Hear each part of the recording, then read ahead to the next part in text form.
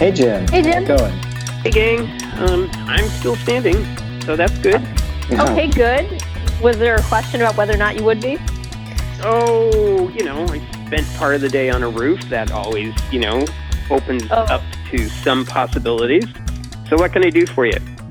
Yeah, so Pam and I have been talking with different solar contractors about pain points in their business, and we wanted to talk today with you about customer trust in the buying process. But before we get there, I just wanted to ask you, you and I did a video a few years back, and I remember that you talked a lot in that video about customer communication and honest communication. And I'm wondering, can you define what honest communication is for you? For us, honest communication is actually pretty straightforward. It means being completely candid with a potential client. That starts by the fact that not every potential client is a good fit for solar, and you need to be able to tell them that. So, if there's too much shading, there's just not enough roof space because of being a multifaceted roof that's not going to provide a system that's going to serve their needs. Those are kind of preliminary questions that need to be addressed. And then as you go farther along in the development of a proposal, you need to be fair and honest with your client as to what that system will actually do for them. So, for example, when we started, which was, back in, I think our first proposals went out the door in 2007. When we were first putting out proposals, we were really struggling to try to figure out how to evaluate what the savings would be. And, that caused me to develop a series of spreadsheets that modeled both Pasadena Water and Power and SoCal Edison rate structures for our clients. And that gave me a pretty good answer to the question. But over time, we've looked at more and more complex rate structures, demand rate structures, et cetera. And now you run into a whole different set of problems, time of use rate structures, where now just having monthly bills isn't going to give you the connection that you need to give an accurate answer. And so we've moved on to more sophisticated tools. So we use Utility API to collect interval data from potential clients, and we've moved over to Energy Toolbase as a means for us to provide really detailed proposals, matching up actual client data, whether it's on a 15-minute interval or an hourly interval, against modeled production data from either Helioscope or NREL PV watts. So, over time, that need to be able to come up with a fair answer to the question of, well, what is this going to actually save me, has evolved as our understanding of what that question really entails. It has led us to get ever more sophisticated with the tools that we use so that we can have a high degree of confidence that when we tell the user, year one, your savings are going to look like this, we're pretty confident that we're going to hit that number. And we generally are pretty conservative with our estimates, so we tend to outperform what we said we would do. And that's, that allows you to err on the side of if there's a surprise for the client down the road, it's a good one, not a bad one. And then, in terms of the actual process, there's a lot of folks out there right now who are giving proposals to people and having people sign contracts without ever having anyone who's technically qualified look at the job site, which invariably is going to lead to change orders down the road and oftentimes added cost that was not made apparent to the potential client at the outfront because the people doing the selling didn't know what they were looking at. We don't take that approach. We have very, very few change orders on our projects unless something substantial changes from what we understood the situation to be, or the client changes their mind. But we have basically no change orders because, we didn't realize that was that. You have to change out your service panel. Well, okay, you should have known that before you had somebody sign a contract. So, I think honest communication with a client from the first moment that you contact them all the way through to, delivering owner materials at the end of the job that gives them as-built drawings and stuff, permits, and, all the materials that they would ever need to reference with regards to that project in one place. It's a continuum of process steps, if you will, that each step along the way is driven by giving this potential client and ultimate actual client the best possible information you can give them. Jim, that's really interesting as an overview. I was wondering, can you perhaps tell us a particularly memorable story about one of those first clients that you brought on board and that moment when you knew you had gained their trust? What was it? So I'm thinking back to one of our very earliest clients, somebody from back in 2007. And they had talked to several other people. One of the things that they actually liked about us was that we were local as opposed to, a bigger company, if you will. And there was just a connection that occurred. And I think part of it goes to the teacher background that I have. I've spent a lot of years teaching in a lot of different levels as either my full-time employment or as an adjunct type of teaching. And that comes through in the communications that I have with potential clients and it's actually one of the things that got me into the business in the first place was because I was interested in getting solar on my house. And I had a bunch of folks come out and I would talk to them and, it was like they had a script and they were good with the script. But once you asked them a question that was out of the book, they were kind of lost. They really didn't know how to answer it. And oftentimes they'd just start making stuff up. And, I had a guy start to say, volts, amps, it's all the same thing. And I thought, my ninth grade electronics teacher would not have accepted that answer. Yeah. And so I realized that there was a lot of people who were talking to folks who really didn't know what they were talking about. And I felt that if we could develop as a company where when we interacted with folks, we answered their questions. We really gave them fact-based answers to their questions. And if we didn't know an answer to a question standing there at the time, we didn't try to BS our way through it. We would say, hey, that's a really good question. Let me get back to you on it.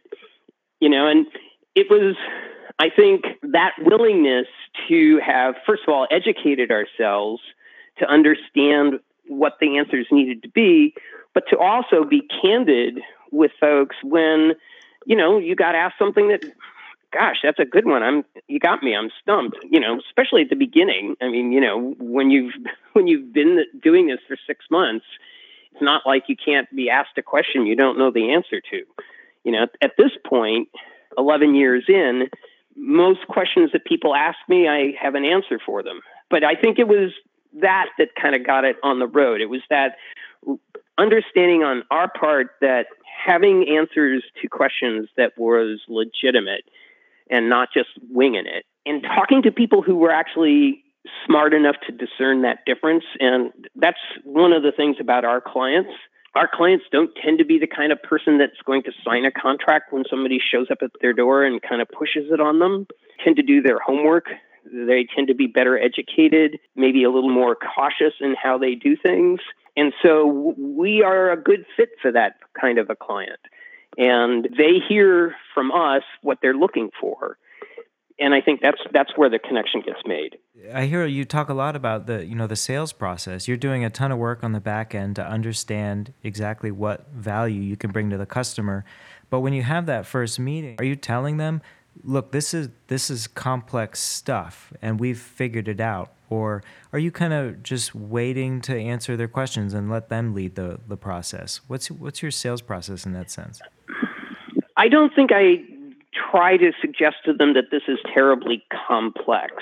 I think some of the pieces of it, if you're trying to work through a time of use rate structure to see how that's going to line up with the production of the system, that requires tools to be able to do that legitimately. But from a client perspective, they don't see that. What they learn from us is, okay, here's what a time of use rate is. Here's how it's different from a tiered rate. This is how it's going to make a difference in the value of your system going forward, something like that. Part of teaching, and I'll confess that I don't always hit this right, but part of teaching is bringing the level of your delivery up or down to meet the needs of your audience, right? And we have clients who are literally rocket scientists at JPL, and they want to be as technical as you can possibly imagine. And, we have social workers who are our clients, and they don't need that level of technical detail, but they are really big on having that sense of trust, So I think when we talk to a client, we kind of have a general description of what the system will do and what the process is. And we try to answer or outline that in a way that is sufficiently comprehensive that there will be no surprises, but not necessarily, excruciatingly detailed. And then we let them ask questions. And we typically spend between a half an hour to an hour with a potential client talking on the first meeting, answering their questions. And oftentimes, we'll have spoken to them on the phone or exchanged emails beforehand and have answered questions in those contexts as well. So yeah, there's a lot of time that is spent, trying to answer questions, including after a proposal is submitted. But we largely let the client's needs dictate the level of that. Interesting. And Jim, you have a very, very large content library. Do you find that your blog and this content library, which is very good, do you find that this is part of that process as well, mining content from that back catalog to help in that discussion? Absolutely. There's a couple of things as to that. So, we've written at length about, why we don't think leases are a good deal for potential clients. And we've written about use rate structures, and we've written about demand charges, and we've written about the difference from net metering 1.0 to net metering 2.0 here in California, and on around those kinds of topics, and lots of other things as well. And so what frequently happens is a potential client will have found us in the course of doing whatever research they're doing to better understand some of the issues. So, it's not uncommon that we'll be standing there talking with someone and we'll be referencing something and we'll say, oh yeah, well, we wrote a blog post about, this last week. And they'll say, oh yeah, I saw that. Or, if they didn't see it and it's a blog post that's on point, in a follow-up email after our meeting, we'll send them a link to the blog post so that, that they can actually that material and understand, because it does give them a second bite at the apple, if you will. They've heard us talk about the issue, but now they can sit there and read what we have to say about it. Mm-hmm. And the ultimate extension of that is several years ago, I wrote a book on commercial solar step by step. And that book was largely driven from blog posts that I had written in the year or two prior that I then, put together as a book, with the idea that when we would go and talk to potential commercial clients, we would give them a copy of the book so that they would have something physical that they could refer to and kind of help get educated on the process. So, we've given out lots and lots of books over the last few years. Jim, I'm just kind of curious about your writing process. Are you using the blog to write about or explore ideas that you don't already know the answer to? I certainly have done that. So back when the California Solar Initiative was at its heyday, for about 3 years, I wrote a series of articles analyzing the CSI data. And it was sort of a treasure trove that basically nobody was looking at. And I wanted to get a better handle on what would this data tell us? What could we see about trends with, who was using what products and how much were they charging people and how big were these systems that were being installed and where were they being installed? And, there was a lot that you could tease out of this data. And that series of articles, there's like 9 of them all together, probably was the most significant thing that I wrote in the history of that blog. It ended up getting me quoted in the Wall Street Journal and the Guardian newspaper and, a bunch of other places because I was examining stuff that nobody else was looking at. And, the data was there for anybody who wanted to touch it, but most people weren't.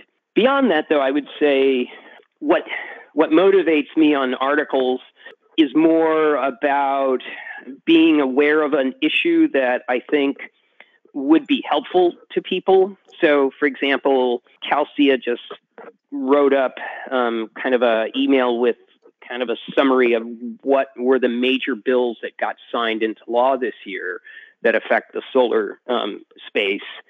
And so that's on my list of things to turn into a blog post. And so it's kind of driven by that. I read things like Jan Brandt's Solar Wake Up, and I get ideas for pieces from that. And, once we have a better understanding of what's coming out of the trade case, I'll be writing an article or two to try to explain that to potential clients. So it's a mix of both.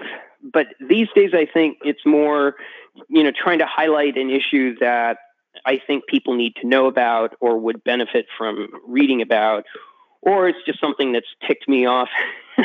Frankly, I want to respond to it. I have a whole category of blog posts under the name ranting. So, that probably tells you something. Jim, I wanted to kind of follow up on something interesting that you said as you were talking about, writing, which was these quotes that you got in like the Wall Street Journal and the Guardian. Did that actually help you get credibility with prospective clients? It's so funny you say that. Yes. The short answer is yes. I had a client who was in chambers in federal court here in Los Angeles, and she read the Wall Street Journal every day, and they were thinking about going solar, and she saw this article, and there I was being quoted on, this policy issue, and so she picked up the phone and called me. Nice. Yeah. I mean, it's one of those things where, you always are asking potential clients, where did you hear from us, of us? How did you find out to call us? And it's not that often that the answer is, I saw you in the Wall Street Journal. Angie's List is a little more common. Jim, I'm wondering, how often do they tell you that they made a decision about going with you based on your blog? I wouldn't say that they would frame it that way. It would be more that, they were looking at a bunch of different websites. And, if you look at a lot of websites in the solar space, many of them are lead gathering devices and nothing more. There's really no substance whatsoever. And some other websites, maybe in addition to the lead gathering, they also have, a little bit of substance. They'll have, pictures of installs and that sort of thing, but not much in the way of policy or how the economics of solar actually works in any great detail. And if they do, it's half a page on the website and it never gets refreshed. So, when people are looking for stuff and they find our website, which, just doesn't look like most people's websites in the space, and they start finding articles that answer questions that they were interested in or concerned about, it's like, okay, so here's somebody who, A, seems to know what they're talking about, and B, seems interested in doing something other than just selling me something, is actually interested in trying to teach me something. And, I think it's that sense that it's more than just a sale. It's more than just a come on, but rather it's part of educating folks that I think is what they find valuable. And so then, that encourages them to, okay, well, let's give these guys a call and let's see what they're like for real. And if in person, if we weren't able to measure up to the content that we've created, I think we wouldn't be successful. But the people that work here have all been able to meet that standard. And so whether they're talking to me or they were talking to Laurel or they're talking to Sarah or they talk to Velvet, it really doesn't matter because every one of them is able to respond to their questions in a way that inspires confidence. It's having that content that helps people find us in the first place, feel like we maybe are a trustworthy operation to talk to. But then when they actually talk to folks who represent the organization, they get that same sense confirmed. Interesting. So we've talked a lot about building trust. So now I want to throw at you the other side of the coin. How about a time when you completely lost the trust of a client, like mid-project, something goes completely sideways, something like that? What happened? And what did you do to get it back? So my most difficult client is also a twofer. We've done 2 projects for them. And the largest project we have done, we did for them. And there were issues in both projects. One was a relatively small project on their quarters building, and then the second one, Tom, was the structure that you saw that we filmed at. Mm-hmm. And in both of those cases, I had a meeting with the client at one point where I was pretty well convinced he was about to fire me. And, in my way of thinking, in both of those instances, the issue wasn't my fault. It was out of my control. But he needed somebody to hold accountable, and I was the guy. And the fact that it was like LA County jerking us around, nothing I can do about it. And yet, I'm the one who has to sit there and take it, and I think when you're in that situation, and I'm pleased to be able to say that it's literally only been twice, both the same guy, I think what it takes to recover that trust is to just fall on your sword, right? You're just like, you're not making excuses. You're not saying, no, you're wrong, even though you're screaming in the back of your head, no, you're wrong. You say, I'll fix it. I'll get it done. I'll make it right. And, sometimes that costs you money. It did in these cases, and hopefully you learn something from it, so that you're better protected the next time around and you're less likely to find yourself in such an unpleasant situation. But, stuff happens and things especially on bigger projects that, you just couldn't control for. And hopefully you have a client who understands that, but sometimes you don't. And they get angry. They're upset. And then all you can do is do your very best to be as candid as possible and to assure them that despite the current bump in the road, that you're going to get it done and you're going to get it done right. And we've always been able to do that. Along those lines, we talked a lot about building trust with the customer, but are there instances you can think of where you start talking to a client and you realize that this client is just not going to be a good client for you and you've needed to back away? Can you talk a little bit about that? Yeah, I mean, we have a CRM, and one of our options in the CRM is decline to bid. And I exercise that every now and then. And, it can be for a variety of reasons. You can have somebody who, first of all, I would say with the vast majority of our clients, we have kind of an immediate sense of rapport, like we are on the same page with each other. Sometimes you don't get that. And sometimes you have somebody who, despite you trying to explain to them what you and your professional judgment believe will or will not work for them for a project, they want to overrule you. And that they're not really interested in hearing your professional judgment. They just want somebody who's going to come in and put up something at a certain price, and that's all they're interested in. And I tend to walk away from folks like that because my sense is that they'll tell you that's what they want at the time, and then down the road they're going to be upset because, yeah, your judgment was correct, and it's not going to do what it is that they think it's going to do. And now you have an unhappy client on your hands, and now you have to somehow try to remedy that. And that's a bigger headache than I want. I would rather walk away from a potential sale than go ahead and sell something to somebody and then come back and have it be problematic down the road. Mm-hmm. Different topic. Have you ever suggested to a potential client that they look elsewhere for another bid? We tell clients typically that unless they're a personal referral, so if a prior client has recommended us to them, then I don't tend to suggest that they go off and get other quotes. But if we're just talking to somebody who happened to find us on the web or whatever, we always encourage them to get other quotes.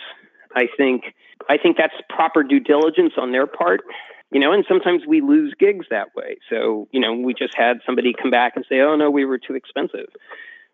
It's like, okay, I told you. You get what you pay for. I'm not, sorry? You get what you pay for. Exactly. And, and we're very candid with people that, we're not going to be the cheapest bid you're going to get. I mean, if you get 3 bids and they're all, higher than we are, boy, I want to see those bids. But that's not going to be the case. So, we're not trying to win jobs by being the lowest price.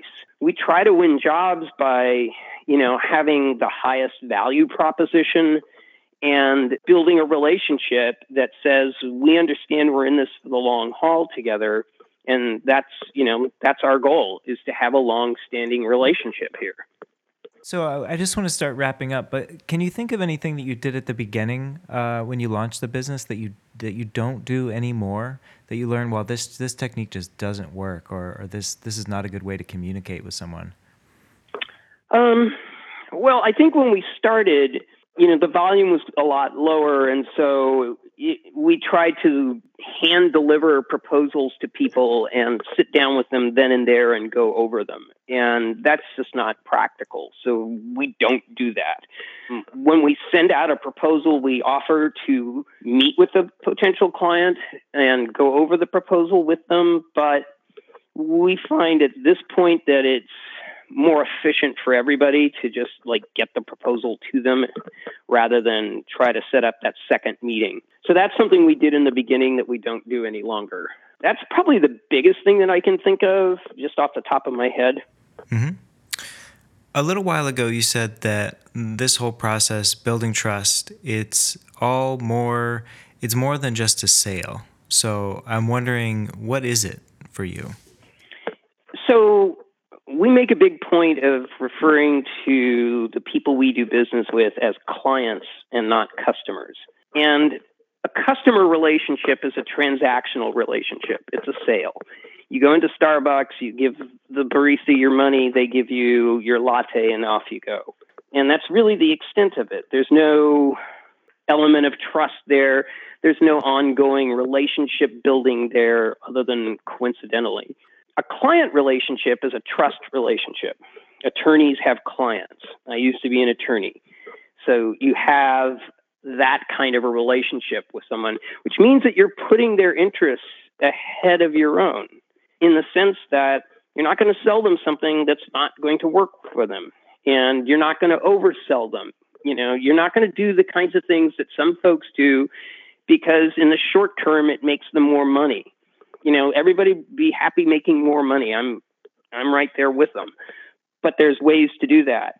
And developing a relationship with them gives you the opportunity to have referrals. It gives you the opportunity to have subsequent follow-on business. And it builds the kind of reputation in the community that you want. And, that's not something that you can pay for. You have to develop it over time, and you have to work really hard to develop it. And, that's been the approach that we've taken. That client focus, I think, is part of what sets us apart from a lot of other companies. And I think it's something that our clients truly appreciate in the process. And with that client focus, you're focusing on building these longer-term relationships. Do you see opportunities to remarket to your client base? And it's funny you mentioned that, because I'm actually working on a mailing that I'm going to be sending out to existing clients, because I think we've finally settled upon a storage option that we like, and I think has the potential to work well with our installed base, which is basically all Enphase. So we're looking for an AC coupled solution. So we're going to remarket to these folks and say this seems like a reasonable option, and we're looking forward to making it available to folks. And if you're interested, let us know, and we'll see what makes sense. So yeah, I do think that. The other thing I should mention, going back more toward the acquisition side of this, is that we have basically a 0% cancellation rate. People sign contracts with us. We put projects on their houses or their businesses. People don't sign contracts and then cancel them. And the reason for that is really very simple. By the time someone signs a contract with us, they know exactly what they're getting into. They don't have any unanswered questions. They don't have any qualms about what they're doing. They feel good about it, and they're excited to be doing it. And that's really the only way we want to do this. So we want people to be as excited about going solar as we are about the prospect of helping them do so. All right. Well, we are all out of time. Jim is the president and founder of Run and Sun. He is full of wisdom, and everyone should check out his blog and read it. Jim, it's been a pleasure, as always. Thanks for taking the time today. Okay, thanks. Thanks, Pam. You guys have a good day. All right, take care. All right.